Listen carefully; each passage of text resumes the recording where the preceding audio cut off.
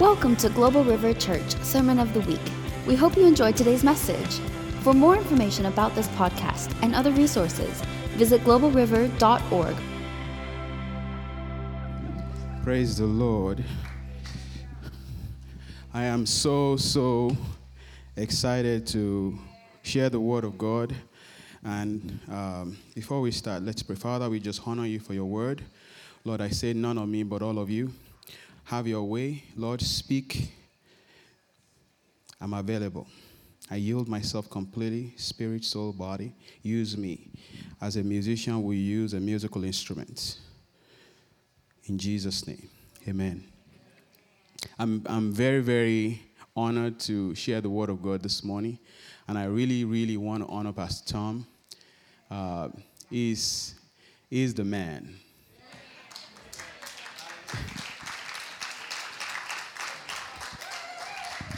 I appreciate him for many reasons, for being a good leader, a spiritual leader, not just for Global River, but for all the churches that are part of Global River, and for this region, standing for truth and declaring truths no matter what.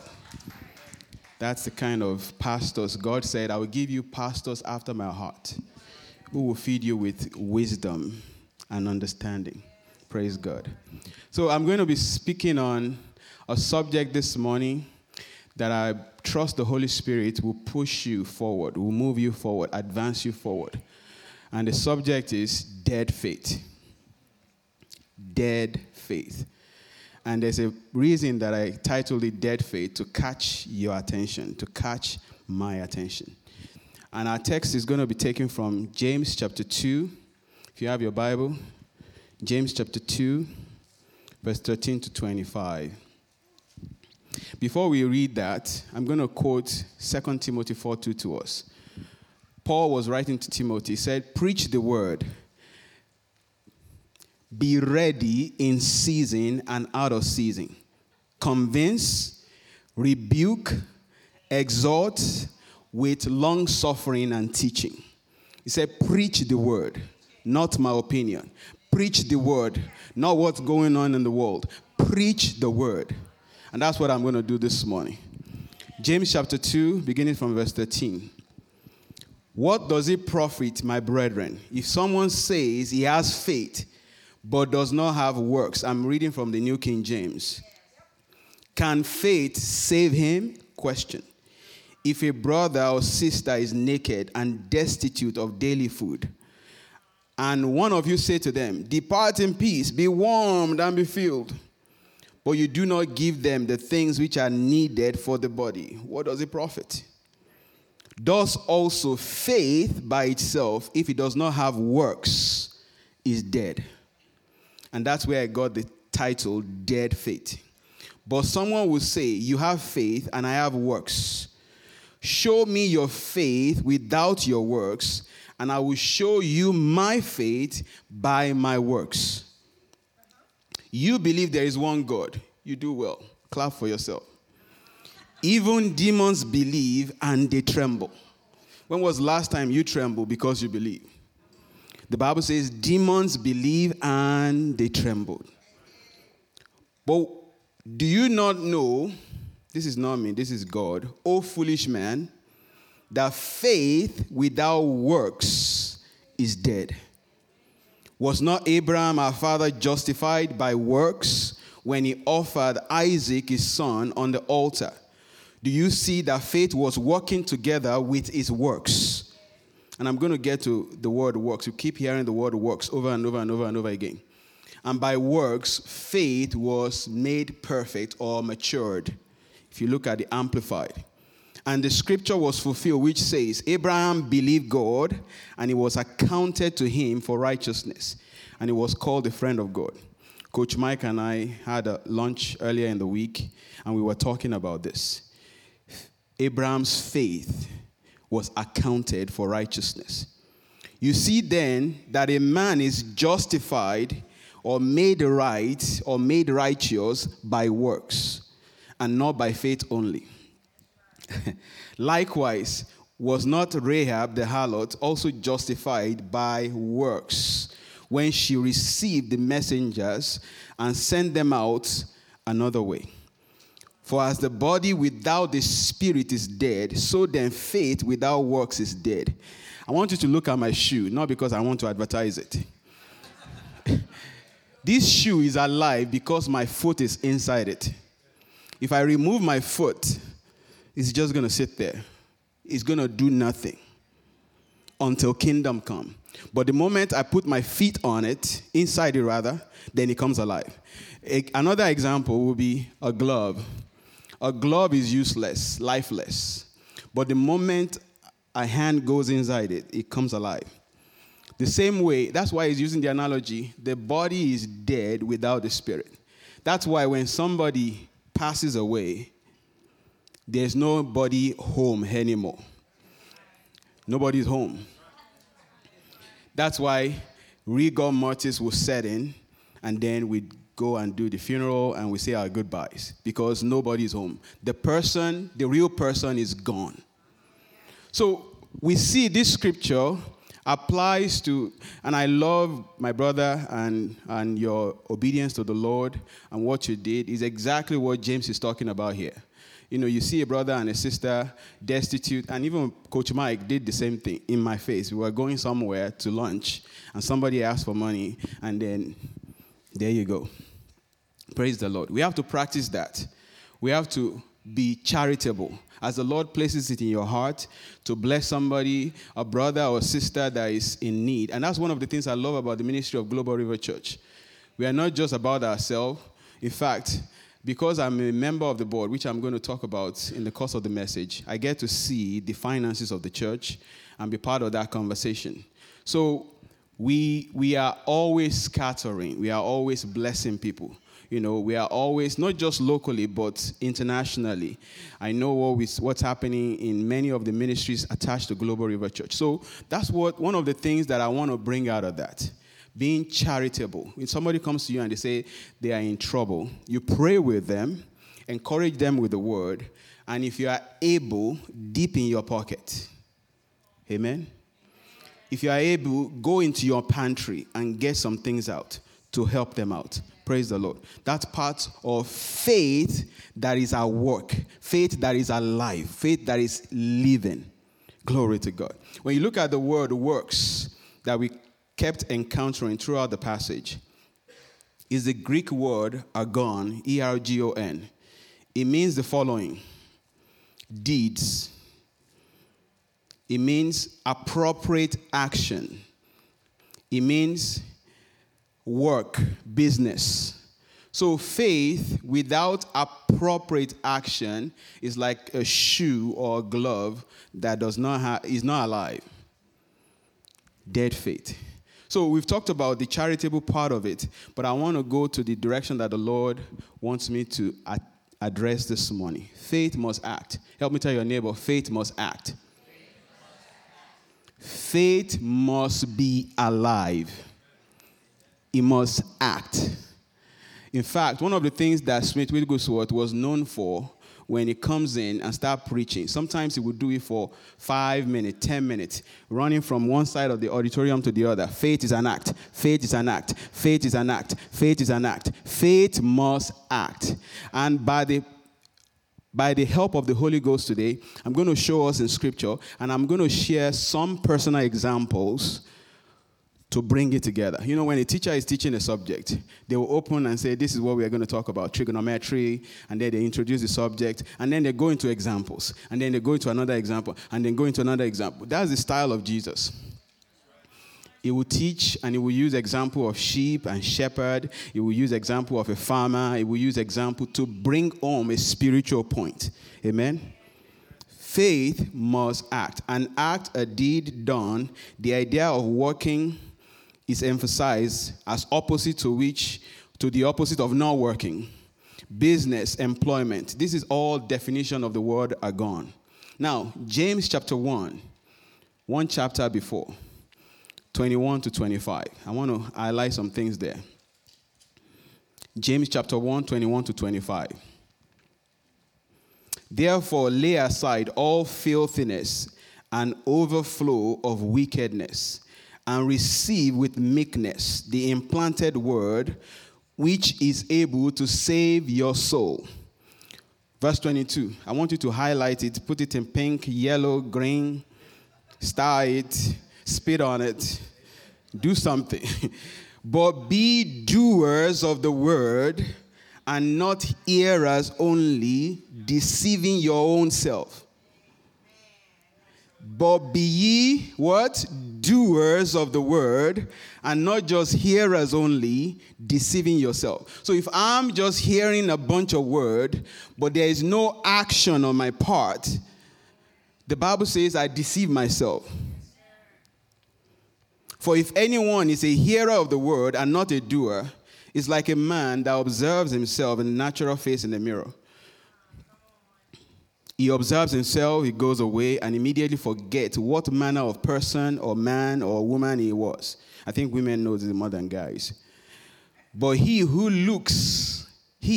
or she who looks into the perfect law of liberty and not just look into it, but continues in it, and is not a forgetful hearer, but rather a doer of the work, this is the one that will be blessed. Do you see the conditions?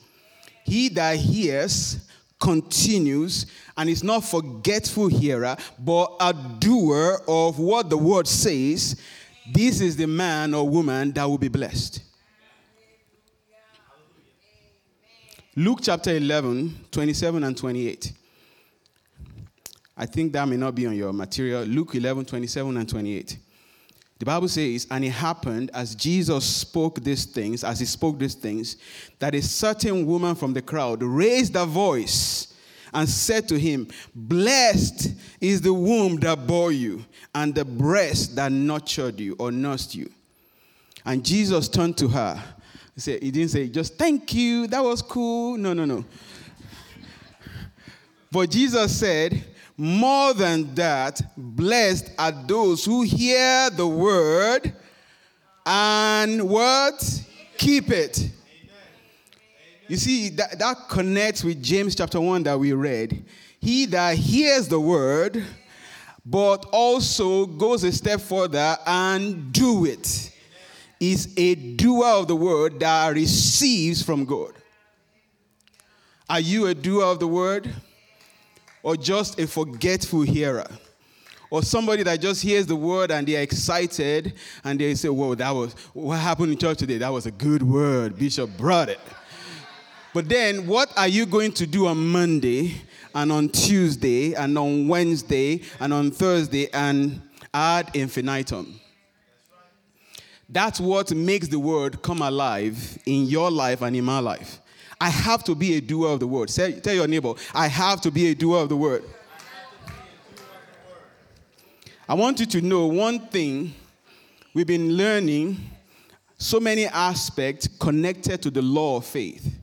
We talked in the last couple of weeks. I spoke about it by the leading of the Holy Spirit, and Pastor spoke for 2 weeks on the subject of love.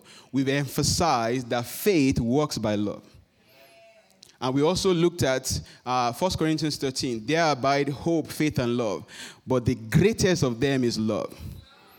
But I also want to submit to you that without faith, nothing moves in the kingdom. You are not going to get blessed. You are not going to get saved. You are not going to get healed. You are not going to get anything that the Word of God promised. We got to know it. I have to know how faith works, just like a plumber knows how to do the work of plumbing. They are not guessing. They are not wondering, how is this pipe going to fit together? They know exactly. My brother knows what I'm talking about. They know I have no clue. But he knows we need to have a working knowledge of the Word of God and how to put faith to work on purpose. And one of the things that you must learn about faith is faith must act. Faith must act. I'm building up to something this morning. Faith must act. The Bible told us about Abraham's faith.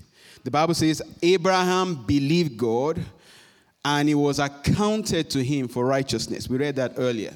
Now I want to paint a quick picture of the Abraham's faith. building up to where we're going. The Bible said God spoke to Abraham and he said, I'm going to give you a son. And in this son, he shall be the father, you shall basically become the father of many nations. And then after many years, that's episode 1 of Abraham's faith. After many years of waiting, finally Isaac was born. The word became flesh. Glory to God.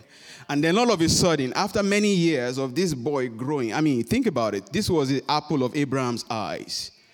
If anybody wants to come at that boy, Abraham is going to go after them tooth and toenail, because I know how long it took me to believe God for this boy. So it's safe to say that in the household of Abraham, Isaac was number 1. Not even his wife, not even all the servants, not even all his friends. Isaac was number 1. So one day God spoke to him. He said, I want that boy. You know the story. The one that you love. That's the way the scripture said. The boy that you love, take him to Mount Moriah and sacrifice him. And the scripture said, I want you to watch the works, the action of Abraham. Abraham received the word, believed it, and then what did Abraham do? He got up early, packed up everything for a sacrifice, because God told him it was going to be a sacrifice. He's not a novice when it comes to sacrifice. He knows what's needed. And as they were journeying, the son asked him, say, Father, I see everything that is needed for a sacrifice. Where is the ram? And Abraham said, God will provide himself the sacrifice. Abraham was prophetically speaking about the Lord Jesus, because Jesus is the Lamb of God that was slain before the foundation of the world. I'm going somewhere this morning. So you begin to see the act, the faith of Abraham in action. He got to Mount Moriah, set the table, everything is ready. He put the boy on the altar, and Abraham was ready to do it. And the angel of the Lord said, no, now I know that you believe me. And then he said, look over there, there's a ram caught in a thicket. And we know the story. The ram was sacrificed in place of Abraham. And so when you see the faith of Abraham, that's why the Bible says he is the father of faith. Because Abraham did not have the privilege of looking into the Bible. He was capped patient 0. He had no reference. We have reference in the word, and we look at the story of Abraham, we look at the story of the prophet, we look at the story of the Lord Jesus and the apostles, and we can use that to hold ourselves and anchor ourselves in our faith. But Abraham had none of that. And that's why God said in blessing, I'm going to bless your socks off. Ooh. I'm going to bless your socks off. And has he done it? Glory to God. He's a faithful God. So you see, faith must act. If you claim to believe what God told you, the action is the proof that you believe it. Glory to God. When you talk about prophetic act, we know many people in the church, sometimes we say some things that some people may not know. Prophetic act is doing something in the natural that has spiritual impact. So if God says, stretch forth your hand to the Red Sea, what has that got to do? Okay, I'm going to ask you. The last time you stretched forth your hand to the pool in your backyard or the pool in your neighbor's yard, did you part? Now, it did something in the natural, but something spiritual was taking place, even though you may not see it. So that's what a prophetic act is. You are doing something in the natural, and it affects something in the spiritual. So even in the case of prophetic act, I'm looking at time. I don't know if I have enough time to go into the details, but you know the story of Elisha. Elisha told Joash the king in 2 Kings chapter 13, verse 18. He told him to strike the ground. If you don't know the story, you can go home and read it. He told him to strike the ground. And the king took the arrow and struck the ground 3 times. And the prophet at this time was about to expire, about to go. And he was very, very annoyed with him. He said, why did you do it 3 times? But when you think about it, he said, strike the ground. He didn't say how many times to strike the ground. Mr. Prophet, you didn't tell me how many times. I just guessed 3. But the scripture told us that they won 3 times against their enemies, meaning that blow to the ground was victory. That's prophetic act.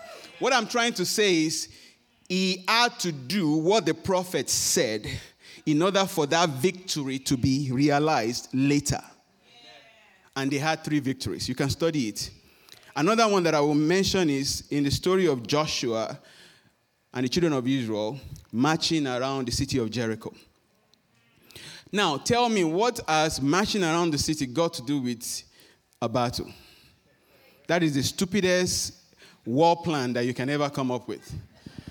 Your enemies are behind a fortified city.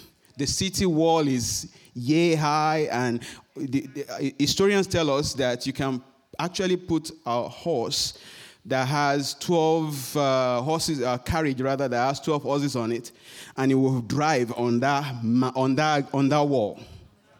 That's how wide and how tall this wall is. And God told his people, march around the city. We're marching. And I'm sure in their mind, if you interview the Israelites at that moment, they will tell you, this is stupid. This is dumb. What has this got to do with war? In fact, they might be thinking, they're going to start shooting at us from the wall. We need to give a wide berth. But in spite of their mind and the conversation going on in your head, sometimes you have to do that. When you are acting in faith, it looks like you are either in denial or you don't understand what is really going on. Because to an untrained or an uncircumcised eye, it looks like, what is James doing? That doesn't make any sense. So they march around the city. And you know the story. The wall of Jericho came down. They won the victory. So my point with that is, even in prophetic act, there is an action that God demands, either from the prophet or from his people, in order for something to take place in the spirit that will affect what's happening in the natural. So the law of faith, whether it's the gift of faith, like Pastor was alluding to earlier, or operating in the prophetic act, or day-to-day faith that I or you have to engage to get the blessing that God has promised you, is the same. I was in prayer in the course of last year. I spent time every day with God. But in that particular day, I was reading about the madman of Gadarene. So when I do that, I usually wake up early so I have enough time. I'm not rushing. I study all the areas where that particular story is mentioned. So I was reading the Luke account and the Matthew account, and I finished. I began to meditate. I continued to meditate. I was just thinking I was in the story. I was in the eyes of the madman. I was in the eyes of Jesus. I was in the eyes of the crowd. I was just there. I was there. That's what I was thinking about. All of a sudden, I got quiet. And I've seen this happen with Papa Egan too. I got quiet. I wasn't thinking anything. All of a sudden, the Lord said, do you believe in tithing?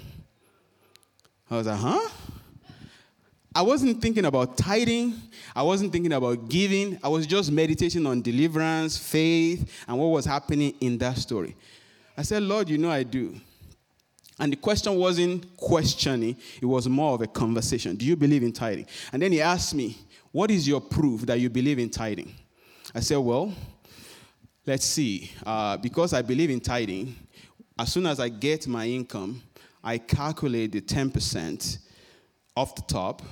And then, look at it, watch my action. Watch the action of a man or a woman that believes what the word says relative to tithing. I calculate the 10%, and I write the check.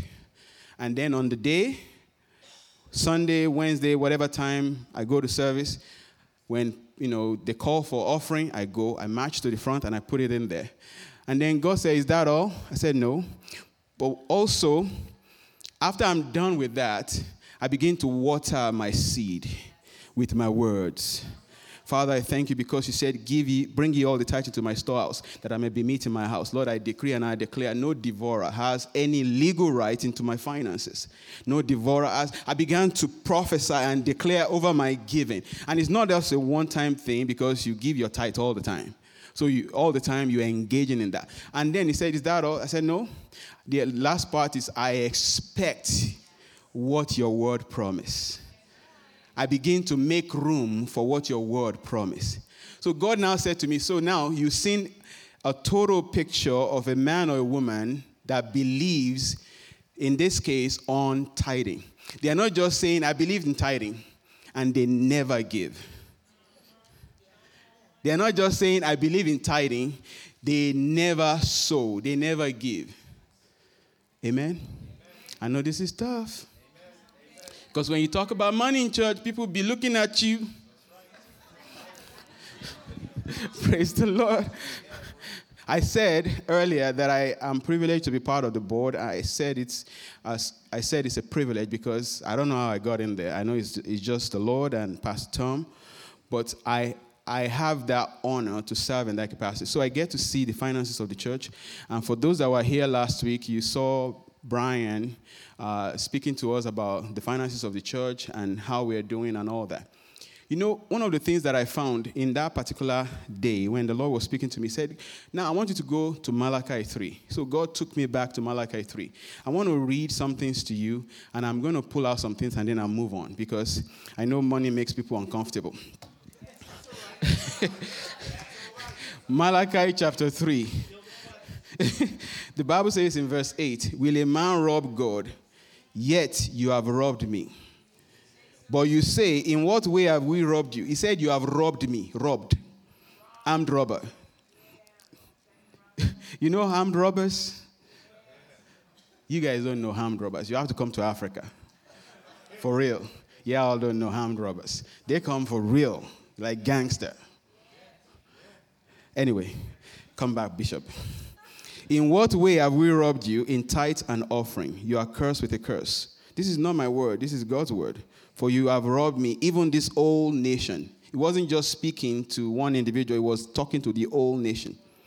Bring all the tithe into the storehouse, that there may be food in my house. And try me in this, says the Lord of hosts, if I will not open the windows of heaven and pour down blessings, that there will not be room enough to receive it, I will rebuke the devourer. So God highlighted to me that day, verse 11, I will rebuke the devourers. It seems to me, anybody that would think just on the surface, because God tells us you are a son and a daughter. I'm giving you authority to address darkness, to address situations, to speak to the waves and the winds. We know that. But here he's saying, I will rebuke the devourers for your sake. So what God showed me that day, and you can disagree with it if you want, but what God showed me that day, it seems to me that God is the only one that's qualified to rebuke the devourers.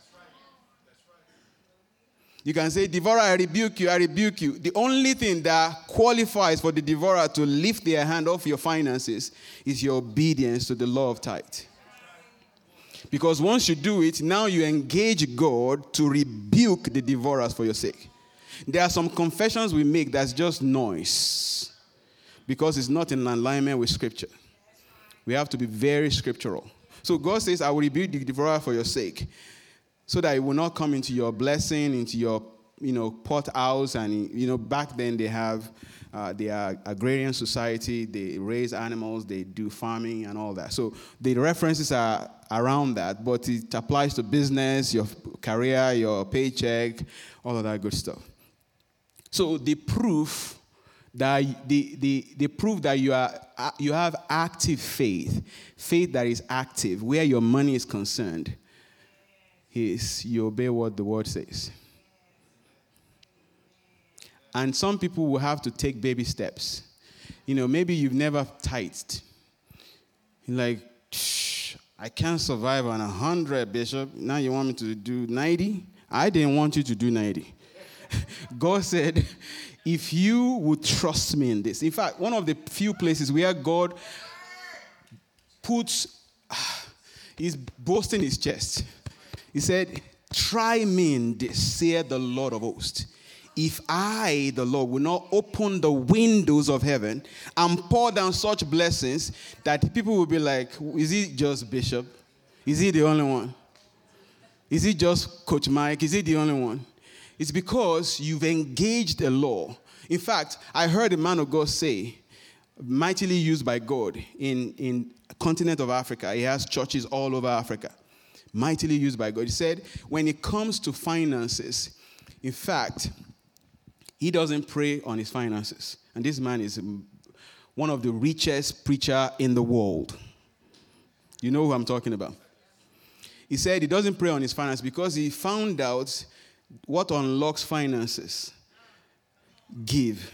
It starts with tithing and then extravagant sowing. Extravagant sowing. I mean, this man tells so many stories of his sowing life, and I'm walking my way towards that. Praise the Lord. I'm walking my way. You have to be willing to give your Isaac. If you are not willing to give your Isaac, you cannot experience the kind of miracle that Abraham experienced. Abraham's blessings are mine. Hallelujah. Abraham's blessings are, I am blessed in the morning, in the evening, because Abraham. Then do what Abraham did, my brother. I didn't know I was going to do that, but you get the point. If you want Abraham's blessing, you've got to do what Abraham did.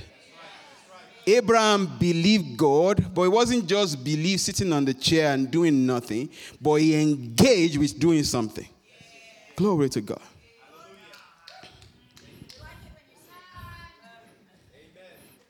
Now, I'm going to give you some personal examples, and I'm going to give you another example from somebody that y'all may know. I'm already southern. I'm doing y'all.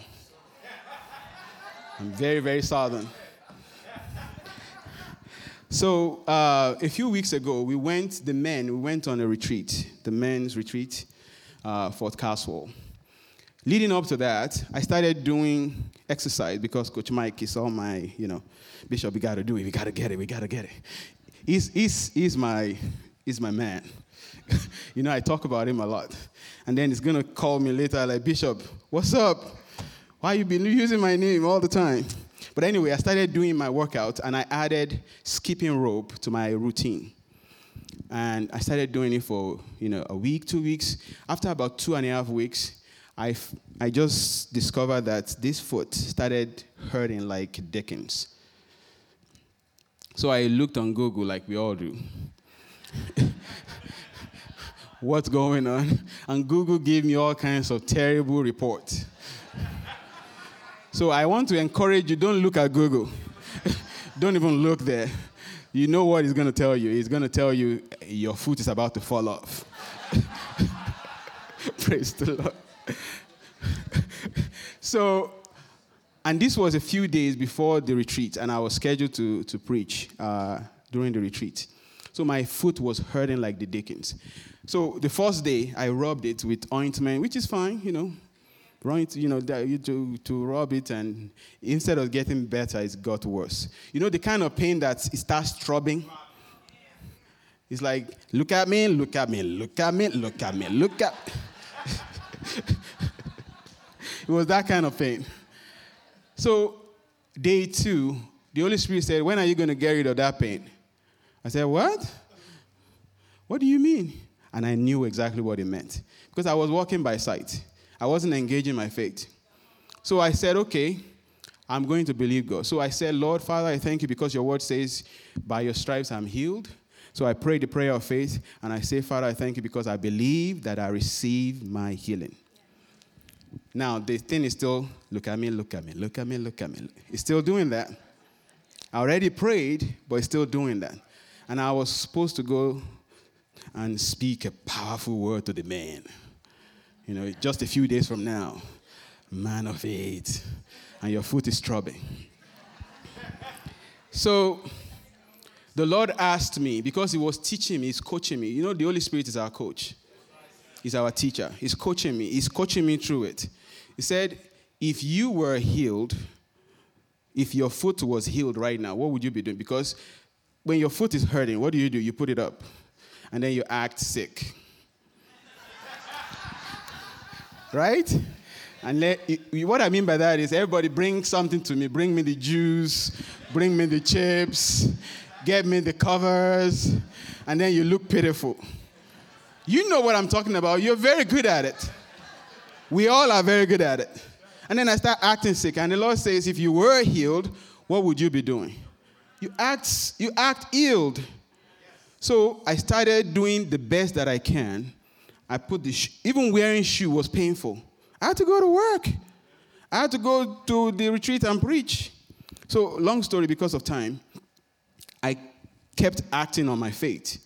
If you see me, you won't know that my foot was hurting.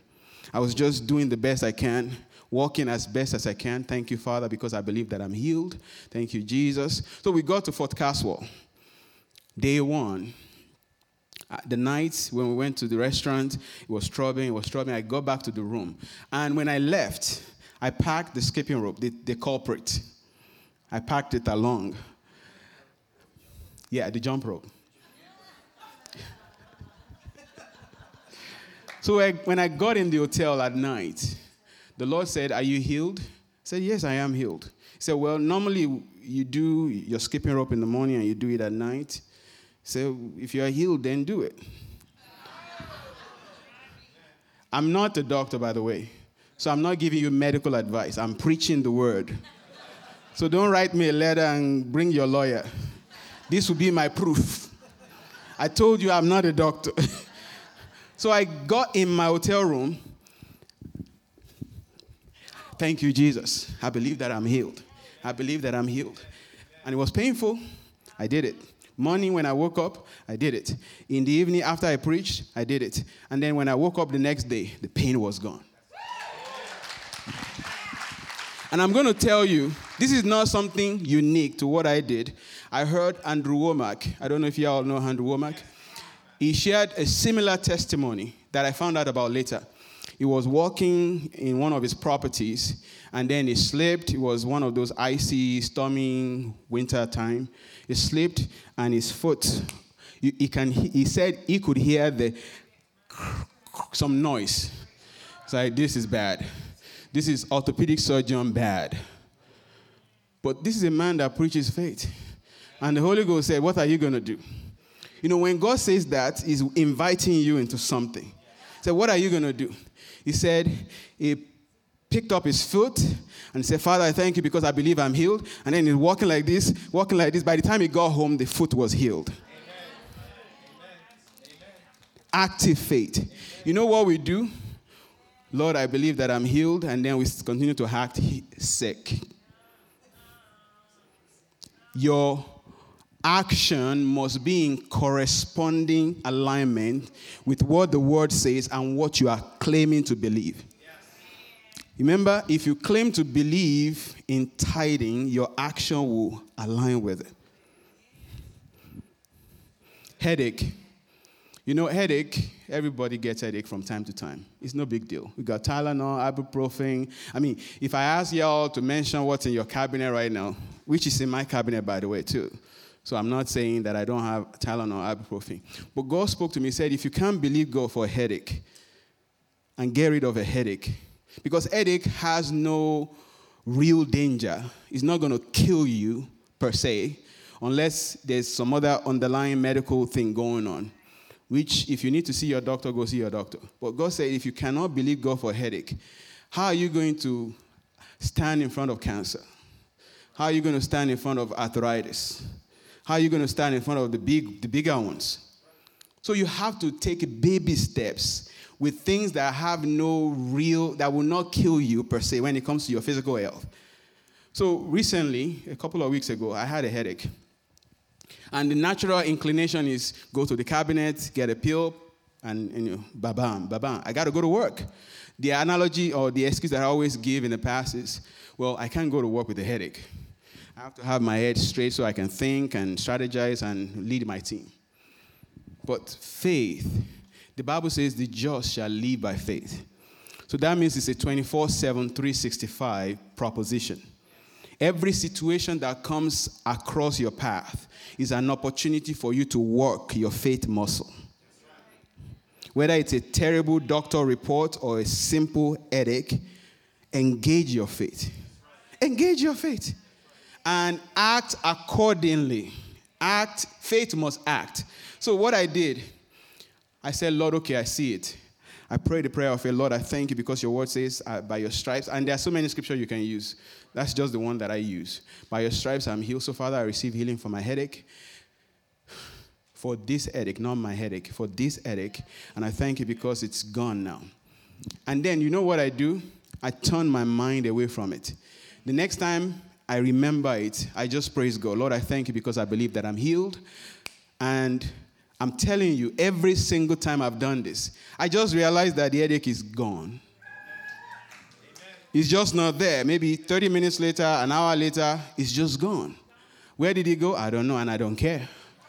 Glory to God. It's gone. So if you want to develop your faith, faith is like a muscle. If you don't start with the little stuff, the Bible says if you fail in the day of adversity, your strength is small. If you fail in the day of adversity, King James, New King James, your strength is small. So that means you have to build up capacity in the daily stuff that comes across your path. You have money problems. Instead of announcing it to everybody, there's nothing wrong with asking brothers to help you. We just read that. If a brother is in need, but start believing God. Start engaging because he said, I am the Lord. I meet all your needs according to my riches in glory. There's no recession in heaven. They are never low. They are never out. There's none. So I start believing God.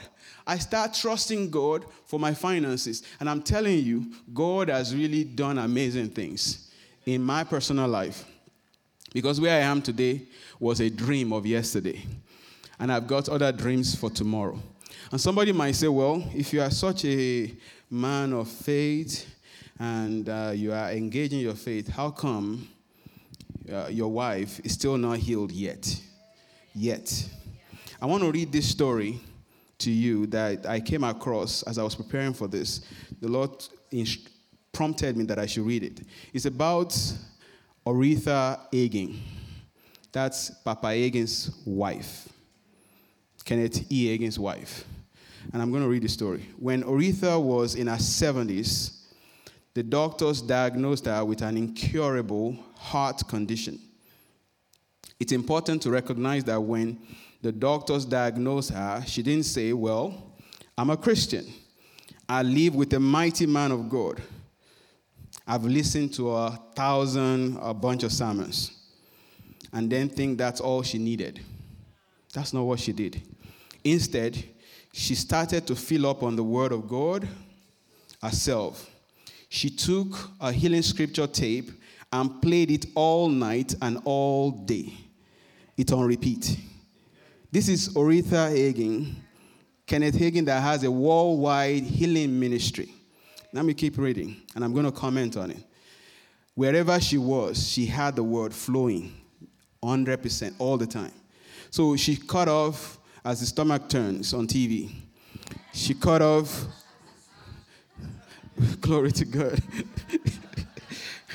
Now, she continued to meditate those scriptures. She knew them, but then she brings it up again and read it and meditate on it for months. She didn't say, well, I've heard it a little while, but so far it hasn't worked. So I guess it's just too bad. Maybe this is just my time. And she didn't say, well, heart disease runs in my family, so I guess it's just my time. No, she said, no, I'm just going to keep going.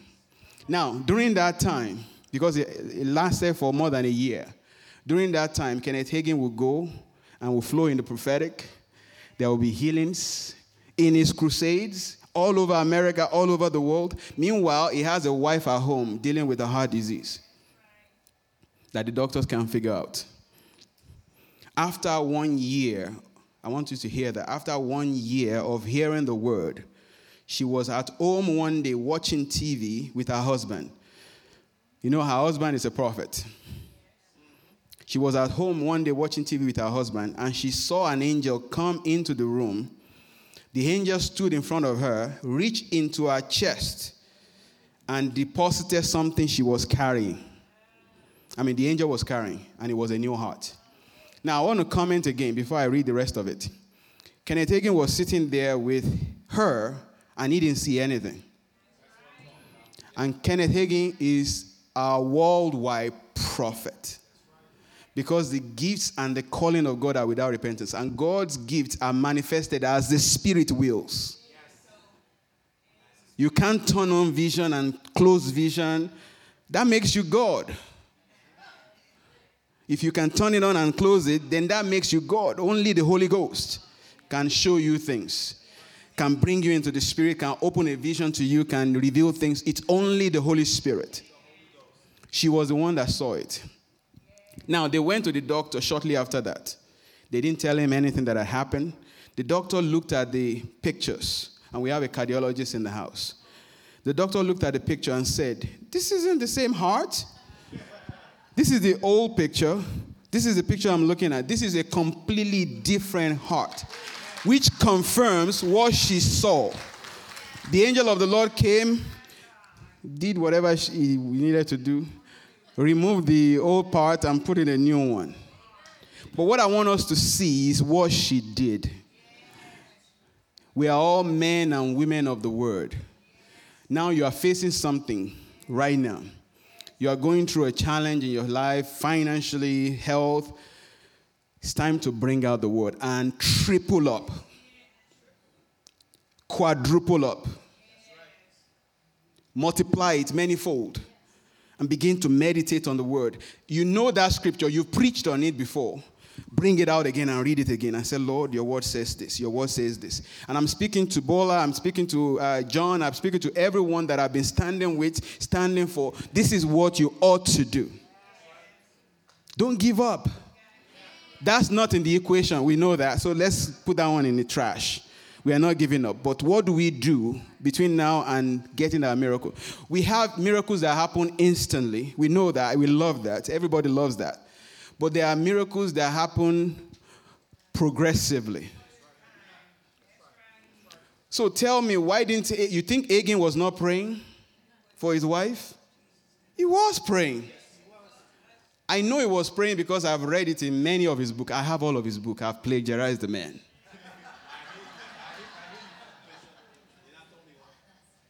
I have all of it. He was praying, not small prayer, all night, for a year. You think God was deaf? God was doing something in her. Because sometimes, and this is for our family members that are going through a situation and we are standing with them, that's their part in the equation. You can't say, "Oh, Pastor Tom has prayed for me," or "Bishop has prayed for me." Then now you are prayer contractors. You are prayer contractor, Coach Mike is praying, so I don't need to pray. He's praying. Pastor Tom is praying, I don't need to pray. Terry is praying, James is praying, so I don't need to pray. No, that's laziness. That's spiritual laziness. Cut it out. Cut it out. God wants to heal you. God wants to give you that blessing, but you have your part to play. You have your part to play. The doctor confirmed that the heart that she has is not the same one. It's completely different. It's like a young heart. This was a lady in her 70s. And you guys know she outlived Papa Hagin. Papa Hagin died before her. Because it was time for God to take him. Faith must act. Your faith must be put to action in all aspects of life. Finances, your health, your business, whatever. Faith must be put to action. So now the question is, what action must I take? Number one, be led by the Holy Spirit. You notice, I just don't have enough time anymore. You notice in Scripture that specifically, I highlighted, the Holy Spirit prompted me to highlight specifically blindness. I want you to go and study it, and I've got the Scripture there for you. Blindness. Jesus dealt with blindness not the same way every time. Blind Bartimaeus. Spit on the ground. It took the guy out of town. Why was he doing that? Because the Holy Spirit said, spit on the ground.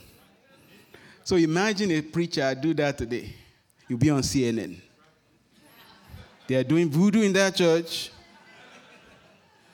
They are doing some weird magic in that church. But he did it because the Holy Spirit told him to do it. So if God tells John to do certain things, I cannot copy that. I have to go to the Holy Ghost and say, Lord, what should I do? Now, in the absence of God saying anything, stand on the word. One of the primary ways you act on your faith is by your words. Speaking is an action. I'll give you a good example of that. Romans 10, 9 and 10. That if you will confess with your mouth the Lord Jesus Christ and believe in your heart that God has raised him from the dead, you will be saved. For with the heart man believes, and with the mouth, confession is made unto salvation. If you believe it all you want, but you don't say it, you will not be saved. You believe it. If they put a gun to your head and say, do you believe this scripture? And you say, yes, I do. But you have to say, dear Lord Jesus, come into my... That is an action. That is what makes you born again. So in the absence of the Holy Spirit giving you any specific instruction, you stay with the spoken word. I declare over myself, I will never be broke another day in my life. You are looking at a millionaire. That's a new one. That's my confession. You can laugh at it or be, hey, what is wrong with this guy? No. I'm agreeing with what God says. I'm speaking God's word over my life. I'm walking anointing. I walk in grace. My ministry grows, expands, impacts the nations, being blessing to lives. That's my confession. I keep growing. I keep expanding. So when the Lord tells you something specific to do, you find that in John chapter 2, you know the story. In Cana of Galilee, Jesus and his mom and his compadres went to a wedding. And they ran out of wine. And then they came to Jesus. They said, Jesus, what's up? Do your thing. And Jesus be like, this is not my time. I'm trying to be funny so that y'all wake up. I think it's working. And you know what Mary said? Like Nike. Whatever it tells you to do, just do it. Help me tell your neighbor, just do it. I want you to connect Nike to faith. Just do it. It tells you to jump, jump. It tells you to march around the city, march around the city. It tells you to go and put water in the basin, or in the pot rather, and feed it to the illustrious guests, the illustrious wedding guests. And they were like, are you serious? I don't feel like losing my job. Say, whatever he tells you to do, do it. How did Mary know that? You know, remember Mary had an encounter with Gabriel. Mary had a relationship with Jesus. He saw Jesus in the house. Mary knows some things about Jesus that's not recorded that we all don't know. So that's why she said, whatever it tells you. In fact, ignore Jesus. When Jesus said, it's not my time, just turn to the guy and say, whatever it tells you to do, do it. No matter how crazy it sounds, let's do it together. No matter how crazy it sounds, no matter how unrealistic it sounds, no matter how foolish it sounds, Nike, just do it. Do what the word says, and you will experience what the word say. You will notice when it comes to blind situation, like I alluded to earlier, Jesus dealt with it differently. The reason he dealt with it differently was because he was being led by the Holy Spirit. So whatever the Lord tells you to do, that's why you can't build a doctrine on that.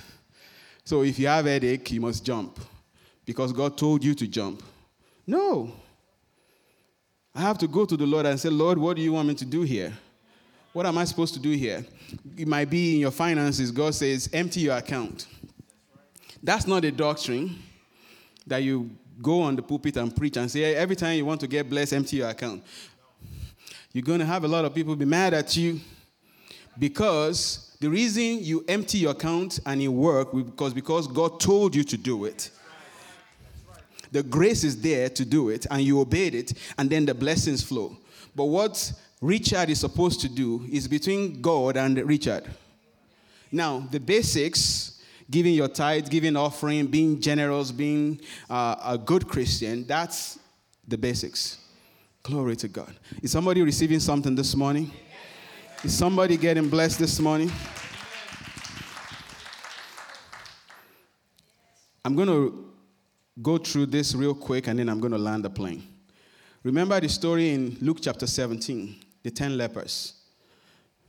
Because of time, I'm not going to read it. Well, maybe I'll read it.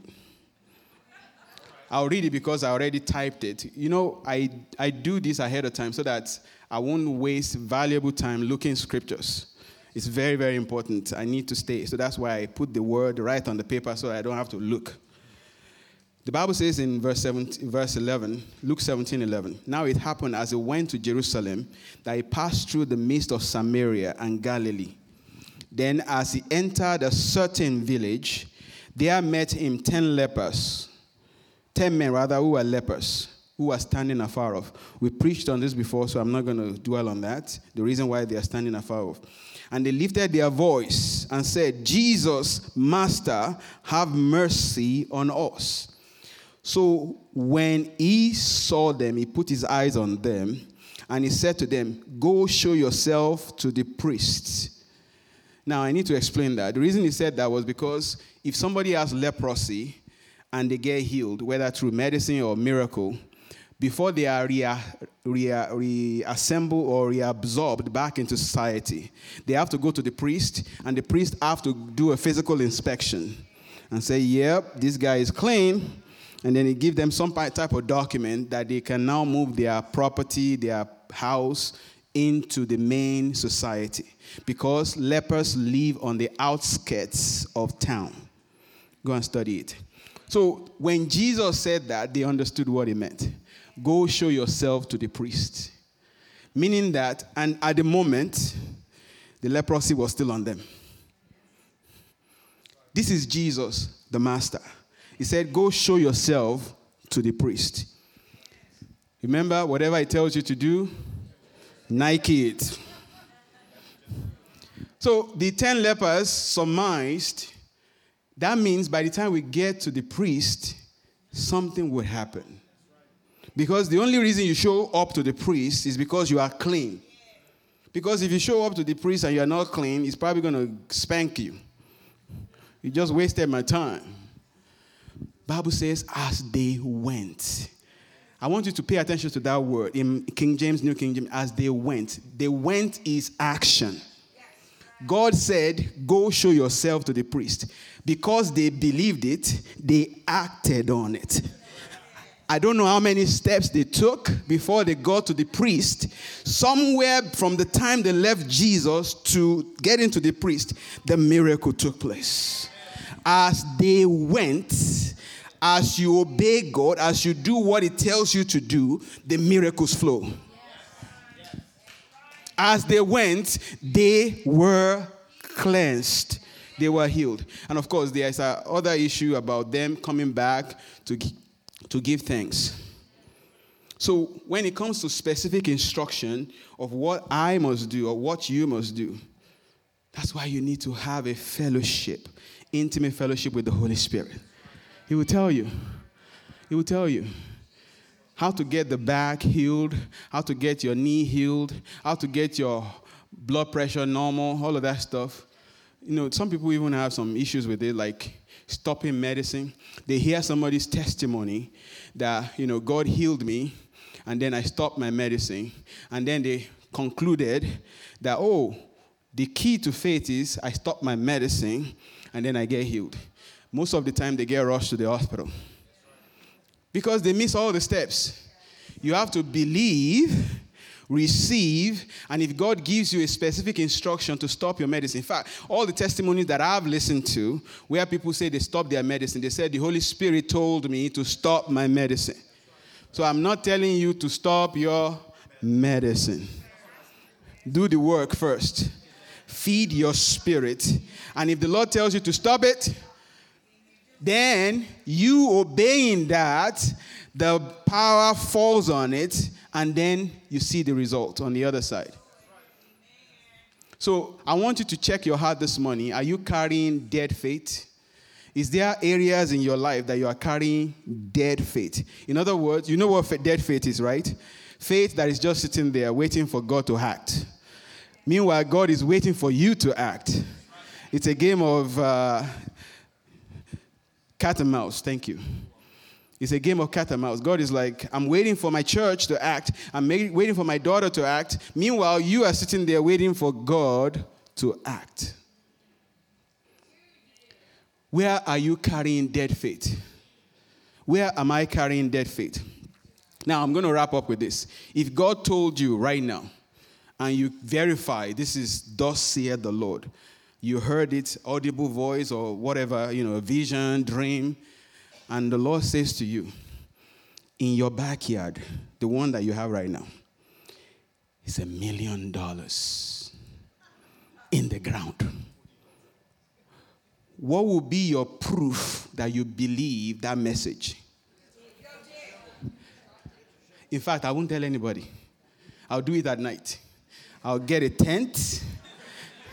I'm just telling you what I'm going to do. I'm going to get a tent. I'll do it at night. Maybe I'll do it over a period of 9, 10 nights because I don't want to wake the neighbors because they might lay some claim to it. I'm going to do it at night. I'm going to dig with spoon, with, shovel. So there's no noise. I'm not making no noise. You see what I'm saying? If you believe, you will say. If you believe, you will do. If you believe, you will act. If you believe God has called you to do that ministry, then start doing something. If you believe God has called you to go to the nation, start doing some research. Start doing something. Start doing something. And stay in the place of prayer with the Holy Spirit because he's the one that has the blueprint. And then he's going to say, okay, no, stop, slow down, do this, do that. And then you follow him, and then you follow him. And then one day, you are standing in front of a mighty stadium preaching to 1 million people. I've seen a vision of that, by the way. And it's going to happen. Standing in front of 1 million people preaching the word of God. Amen? But you can't just sit on your bum and say, well, I'm waiting for the 1 million people to call me. No. You got to start. You cannot despise the days of small beginnings. Are you going to act on your faith, my brothers? Are you going to act on your faith, my sisters?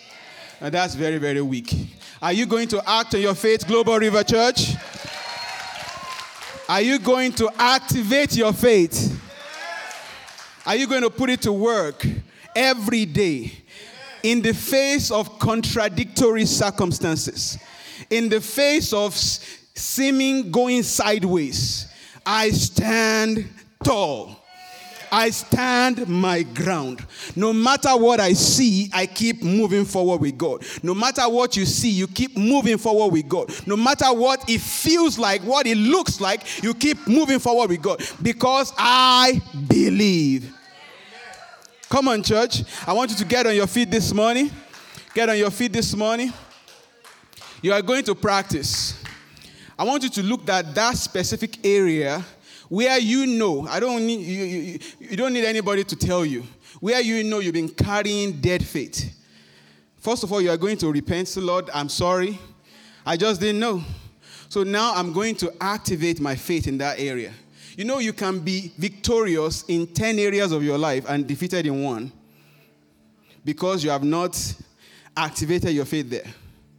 Faith is the same in every realm, in finances, in health, in business, in ministry, in career, in everything.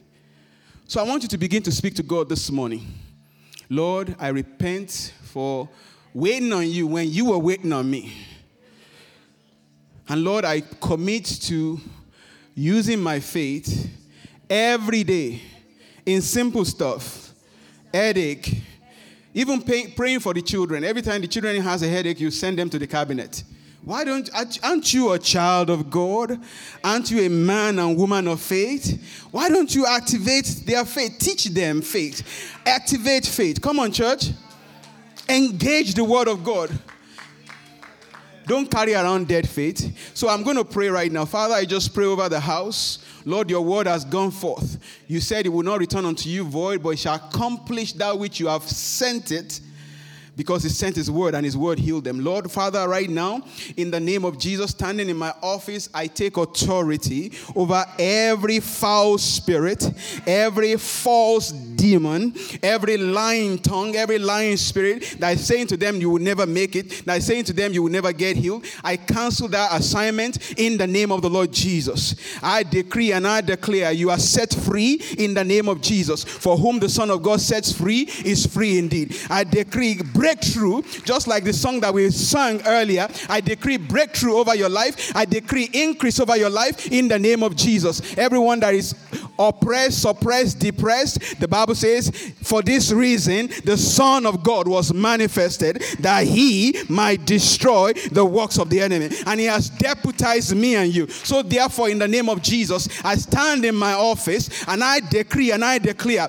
every force of hell harassing you, every force of hell speaking lies in your heart, I decree they are separated from you in the name of Jesus. I declare breakthrough over Global River Church. I declare breakthrough over your life. I declare turnaround in the name of Jesus. Everything that has been difficult, you are stepping into an authority of ease in the name of Jesus. Somebody pray with me. Pray with me for 2 more minutes.